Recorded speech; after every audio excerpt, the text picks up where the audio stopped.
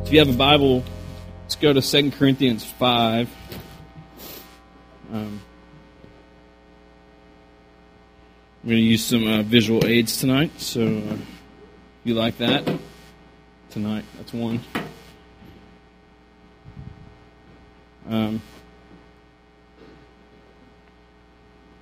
Without even attempting to recap 2 Corinthians, let's just say this. This is a letter that Paul wrote to a church that he started and discipled all the leaders. And then when he got them ready, handed things over to them, he left. They were having some issues after he left. And so through visits and letters and different things, he was trying to pastor them from afar. One of the things that was quite a challenge there was the fact that people were coming in and questioning his credentials. And so 2 Corinthians is not primarily him defending himself, but he is trying to pastor them, and he's also trying to help them get over the fact that these people were saying he's not legitimate because of this and this and this. And so some of it is him explaining why those things aren't that important, and he's defending the fact that God has brought him there because once that is established, he can begin to pastor him. I mean, you know how that is when someone's trying to speak truth into your life and they have not. If you don't respect the person talking to you, then you don't hear what they're saying. And so he's trying and just sort of to plead his case so that they will listen to him, so that through his ministry to them, his preaching to them, the power of God can be unleashed and continue to work, there. And so. So we pick up in verse 20, and so if you think of everything up to this point, let's just summarize it in saying Paul has explained why he is legitimately sent from God as an apostle to them, and what he has the authority that it takes. Verse 20, he says this, it says, therefore, okay, so because of all that, we are ambassadors for Christ. All right, and he's talking about him and his, Timothy and his people. Says, we are ambassadors for Christ, God making his appeal through us.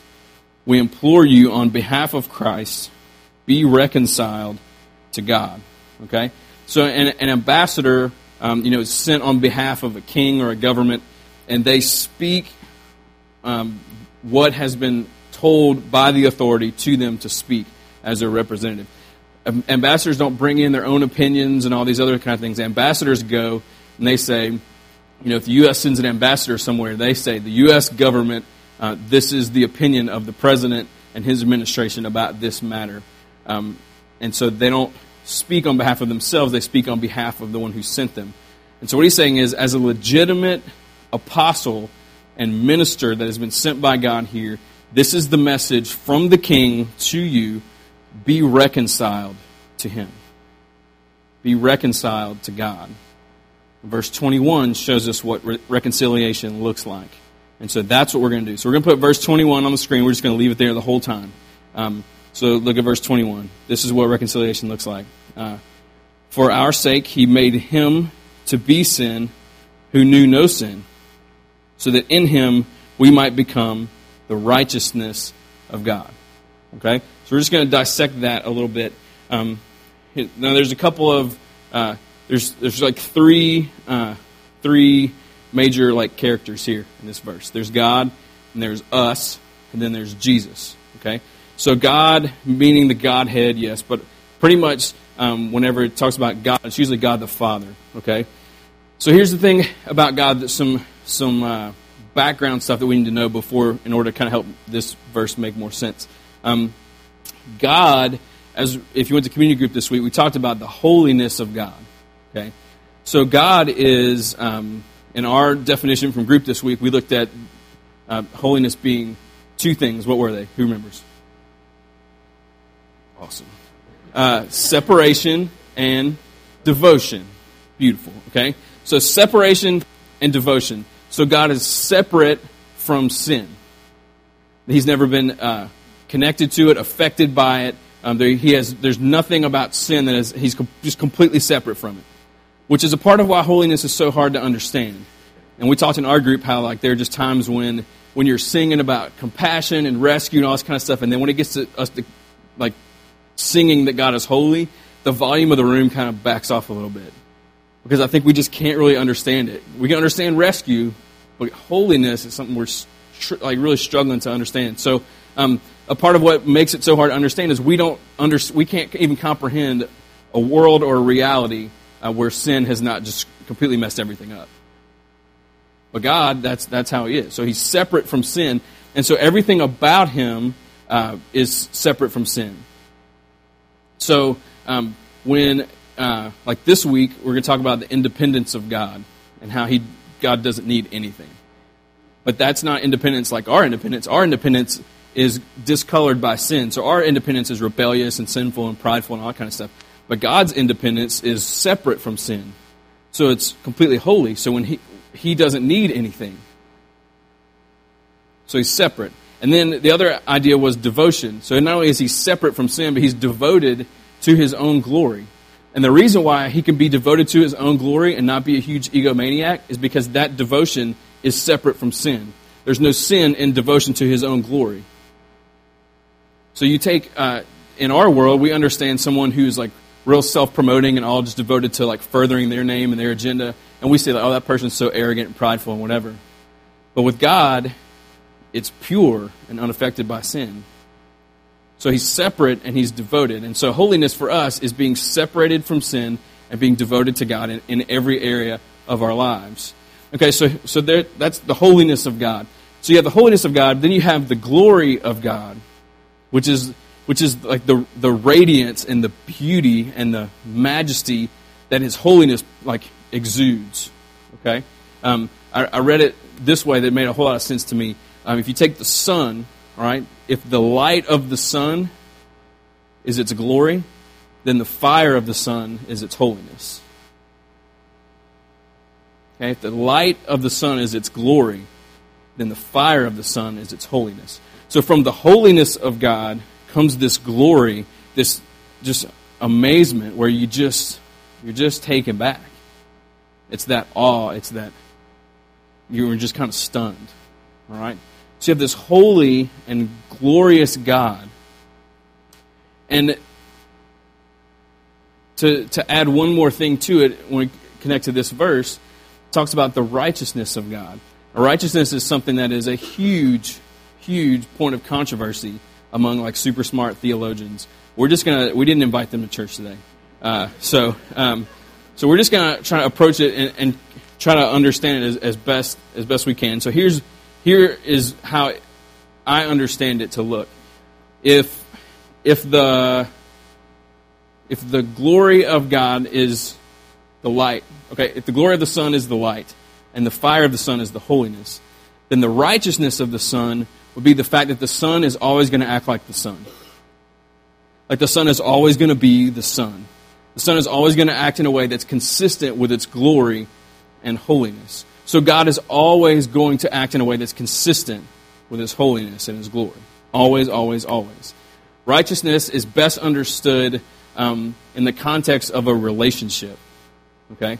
So in the Old Testament, God, He makes a covenant with, let's take Abraham, makes a covenant with Abraham that He's going to like have kids and turn them into this big nation. And everything about Israel comes down to Abraham. The righteousness of God would be the fact that God consistently stays true to what He said He was going to do. He consistently acts in a way that's consistent with His holiness and His glory. That's His righteousness. Now, for Him to always and consistently be consistent within Himself, that's such an important thing for us to understand. That He's always, always, always going to be consistent with who He is. All right? So we have holiness is the fire of the sun, glory is the light of the sun. And I'm going to do this a lot. Okay? This would be the consistency of the Son. All right? So I'm the Son in this. All right? Holiness, glory, righteousness. Okay? The Son is always going to be consistent. Okay? So that's like super important that we understand those things about God in relationship to this verse, and this is why. When this is who God is, holy, glorious, righteous, He's always going to be this. There's a bit of a problem when it comes to you and I and all of humanity. We know from Romans 3 that all have sinned and fallen short of the glory of God. Okay, so if this, all have sinned and fallen short of this. All right, so sin enters into the world. Here's God separated from sin, which means God is separated from people. And so I have this. This is something that I use from time to time. So to kind of illustrate a little bit. Okay, so there's you, and that's a sin. Aren't real small. And so once Adam and Eve were separated from God in Genesis 3 because of sin, sin was in their blood, and they passed it to their kids and their kids and their kids, and then that lands where we are today. So all of us are born with that separation from God. Okay? So just the holiness of God alone, that He's separate from sin, means He's also separate from us. Because sin cannot be in the presence of God. Anything less than holy cannot be in the presence of God, because God is this, right? He's this. And so for sin to be in this doesn't make sense. So we're born with sin. We're also born into a world that is fallen and sinful. And so we have sin in us, and then we're surrounded by greed and betrayal and murder and death and all these horrible things. And so this is like our condition that we're born into right there. And so here's the problem, is that if we're thinking of God in terms of the Son, and this is where He is, all right, fire and light and always acting like the Son, holiness, glory, righteousness. What the Son does, what light does, is light always eliminates darkness. Always. You can't, make a room dim by bringing in more darkness. You have to take out light. Light always overcomes and eliminates and destroys darkness. That's how light works.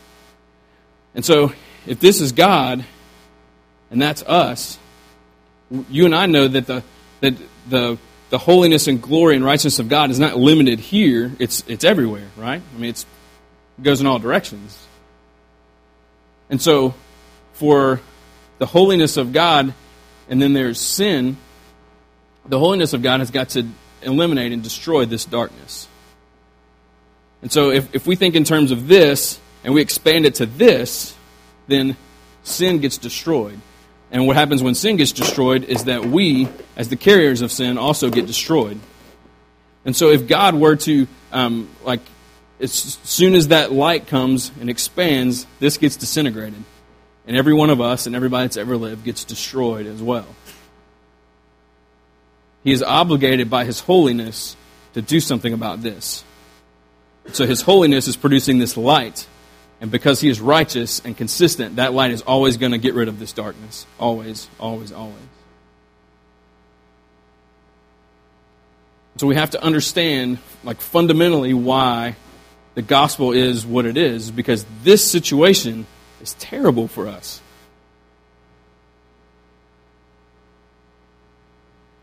And so in this verse we see God, we see us, and then we see Jesus. So here's Jesus over here.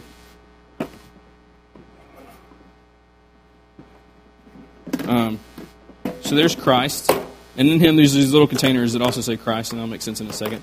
And so here's what happens. Here's the situation right here. All right. So God, just being merciful and being awesome, has not yet done this. Okay, He's done this, and He's like, okay, we, the Trinity, are going to make a plan to be able to do this and not destroy our image bearers, the ones that we created in our image, the ones that we love, the ones that we care for.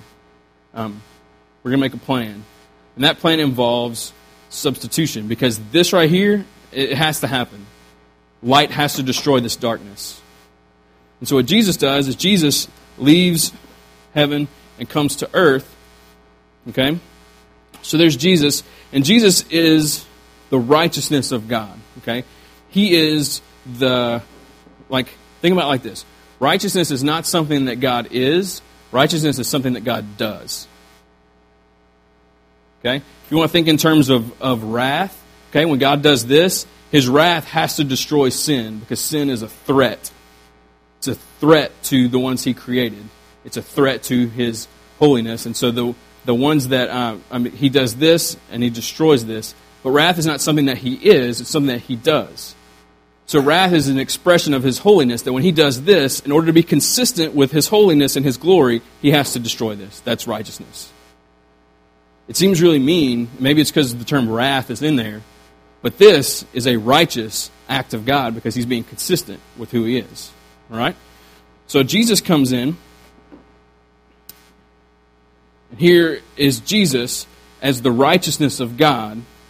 Okay? An expression and proof, and the tangible, most perfect example of the fact that God always does what He says He's going to do. So God in the Old Testament starts saying, I'm going to send a Messiah, and this is what's going to happen, and this and this and this and this. And Jesus is the righteousness, the thing that God did that is consistent with who He is. So I told you I was going to send a Messiah. I told you He was going to come through the house of David. I told you He was going to be born to a virgin. I told you He was going to be in Bethlehem. I told you all this stuff.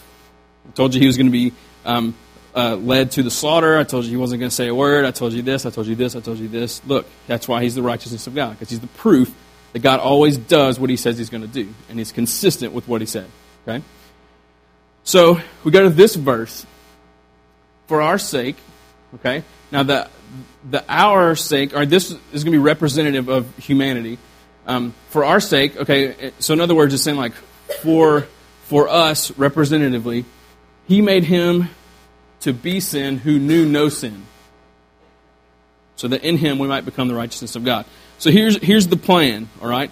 Jesus comes to earth, lives, and He never leaves here. He's pure, He's perfect, He's sinless, He's holy. He lives 30 whatever years and never ever leaves this. Never becomes this. Always stays this. He knew no sin. All right?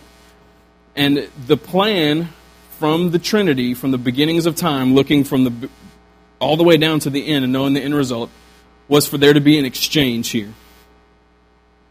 That's what this verse is teaching us. Substitution. There's going to be an exchange. And so, what happens...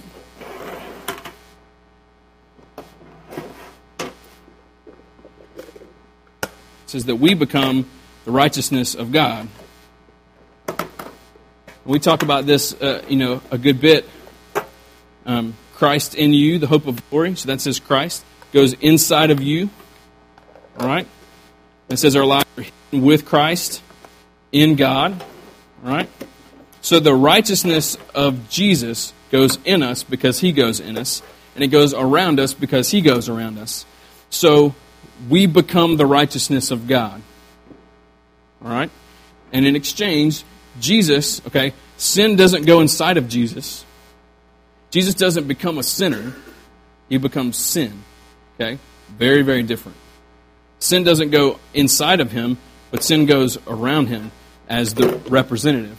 So what happens is Jesus becomes the representative for sin, and we become the representative for righteousness. Okay? So now, it's like this. There's an exchange. So there's Jesus with sin as a representative around Him, and here's us with righteousness in us and around us. So Jesus gets nailed to the cross. This happens, and then this happens. And when this happens, the light destroys the darkness. And the darkness, meaning the power of sin, the prison of sin for us, goes away.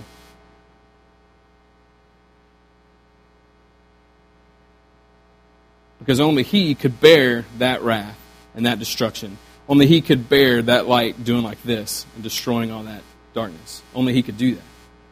We would be destroyed. Him? No. Because He's the righteousness of God. And so it goes from here to here. That sin goes away. And from here, this dude gets exalted to the highest place, right? And God gives him the name that is above every name, that at the name of Jesus, every knee would bow in heaven and on earth and under the earth, and every tongue would confess that Jesus Christ is Lord, to the glory of God the Father.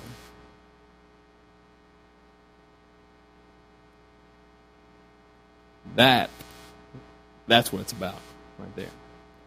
That's what it's about. You want to know why we sing? That's why we sing.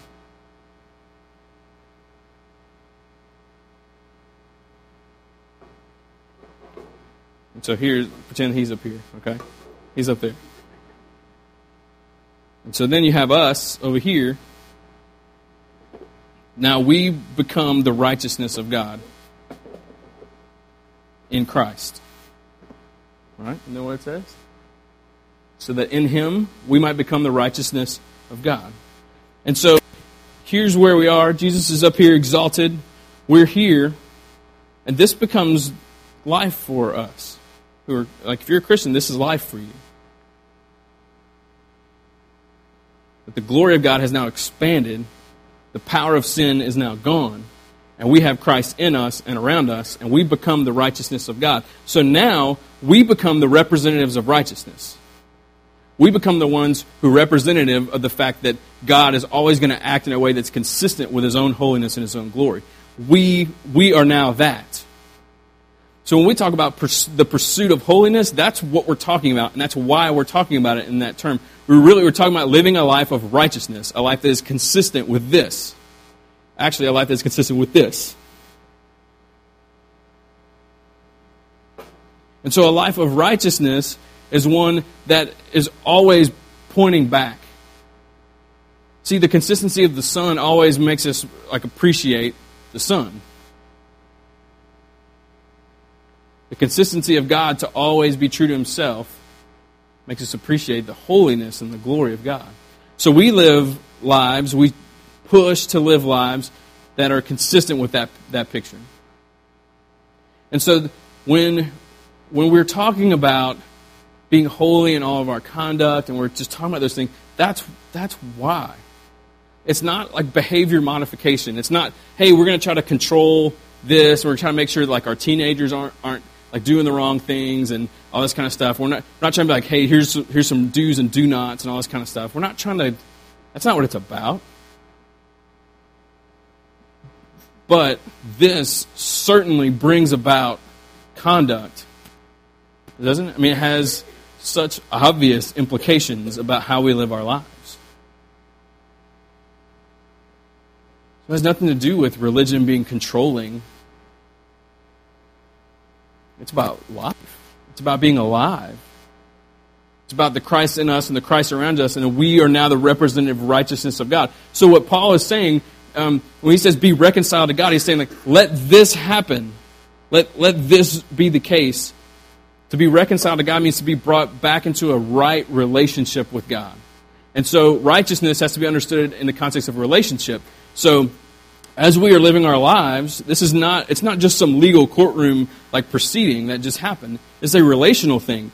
So now God's like, okay, now we're back. Let's do this. And so what Paul is saying is that we are ambassadors sent from God saying, let this happen, and then you join in that, and you become the righteousness of God as you live your life and you're carried out. So as the representatives of righteousness, you go to work. And you go to school, and you go into your neighborhoods, and you go all the things we talk about all the time. As a representative of the righteousness of God, the consistency of God to always be true to His holiness and His glory.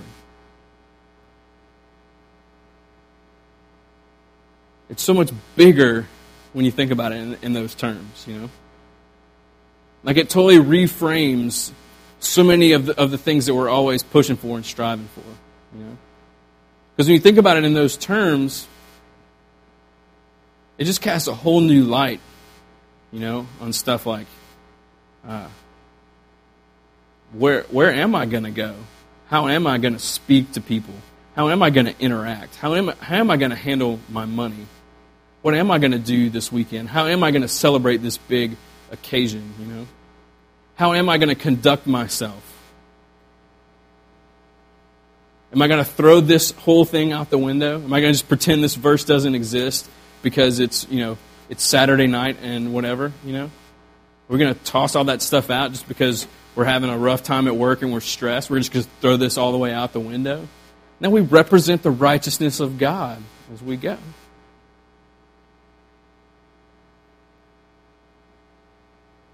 That's what Paul's saying. There's been an exchange. Paul's saying, as a representative of God who's come here to bring you a message, this is what he's telling you. Be reconciled to Him. Because for our sake, He made Him to be sin who knew no sin, so that in Him we might become the righteousness of God. He exchanged our lives. He is empowered what you're going to do. And I think, you know, so many people involved in churches, like there's, of course, tons of people who don't have a church upbringing. But in the South, man, the church upbringing is so driven a lot of times by the rules and by the do's and the don'ts. And so I hope this is freeing a little bit, you know. I hope it makes a difference. I mean, even take Super Bowl Sunday, all right? Like, let's assume that you all have, like, wild drunken keggers planned for today, all right? Like, I would hope that if that were the case, this would reframe that. But not in a legalistic, I'm going to have to keep the rules kind of way, but also not in a complete license, I can do whatever I want because there's grace kind of way. And as it says, in light of the fact that I'm the righteousness of God, I have to conduct myself in such a way that is consistent with who He is and consistent with who I am. That looks like this and looks like this.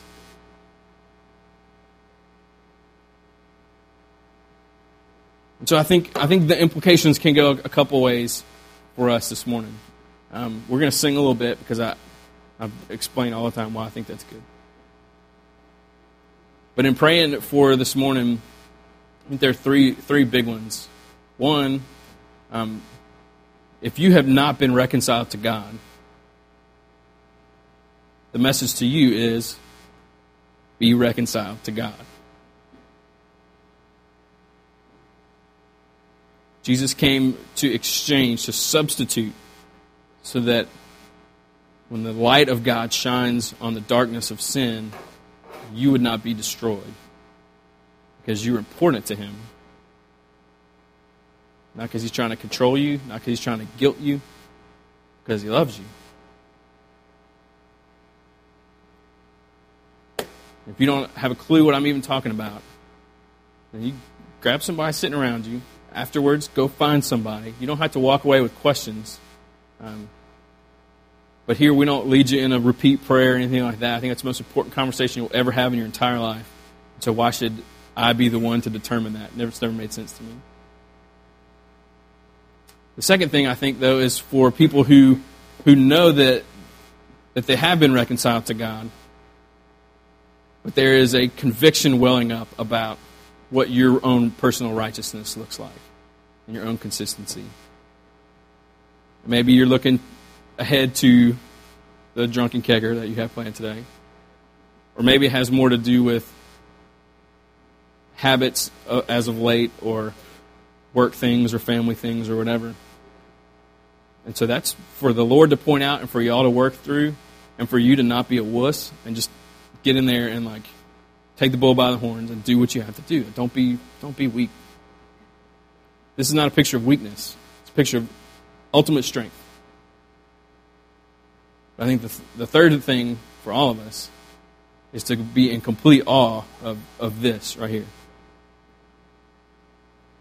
I mean, that's like you read in Revelation 19 when it talks about, like, it just describes him, and he comes in on the horse, and he's got, like, King of Kings and Lord of Lords, like, tattooed on his thighs. I mean, it's just hardcore, awesome, whatever. And the whole book of Revelation is constantly saying, worthy, worthy, worthy, holy, holy, holy, every knee, every tongue. I mean, it's just incredible. And that's the power of God. That's what the gospel is about. Yes, salvation is something that is phenomenal and awesome, and I mean, such a huge part of why Jesus came, but it's the holiness of God and the glory of God, just to where, if you think about the sun's light doesn't do this, and this was just a teaching point. This glory of the sun goes all the way around. That the exaltation of Jesus Christ would be, I mean, absolutely for us. And so, maybe you're in one of those camps. Maybe you're in more than one. I don't really know. But, yeah, that's between you and the Lord. Let's pray together. Lord, what a humbling place to be. I mean, we could do nothing. I mean, we could not, on our best day, change that condition. Born into sin surrounding us. We needed rescue. We needed a Savior. And we're so grateful that you didn't look at us and say, well, you got yourself in this mess. But you came up with a way.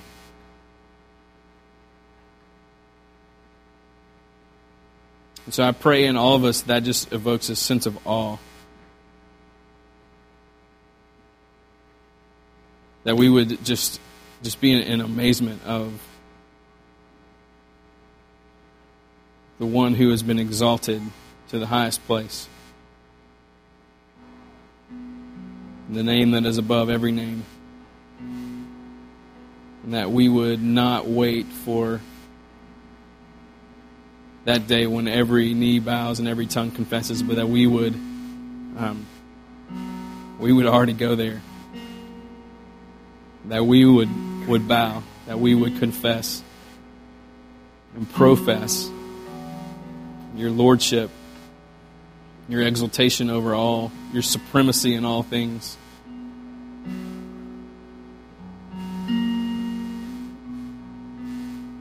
And because of your obedience, that's who you are.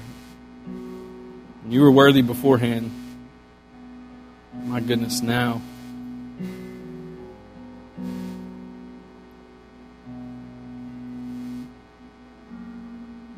We are just grateful that you have brought us back into a right relationship with you. That you were consistent with your nature in creating a way, a substitute for us. That while we were yet sinners, you died for us. And I pray, Father, that you would just kind of saturate this room, that we wouldn't worry about what we're doing after this, but just in our time here, as we abide corporately together, that you would just speak to each heart, each mind, help us to respond, empower our response, whatever that may be.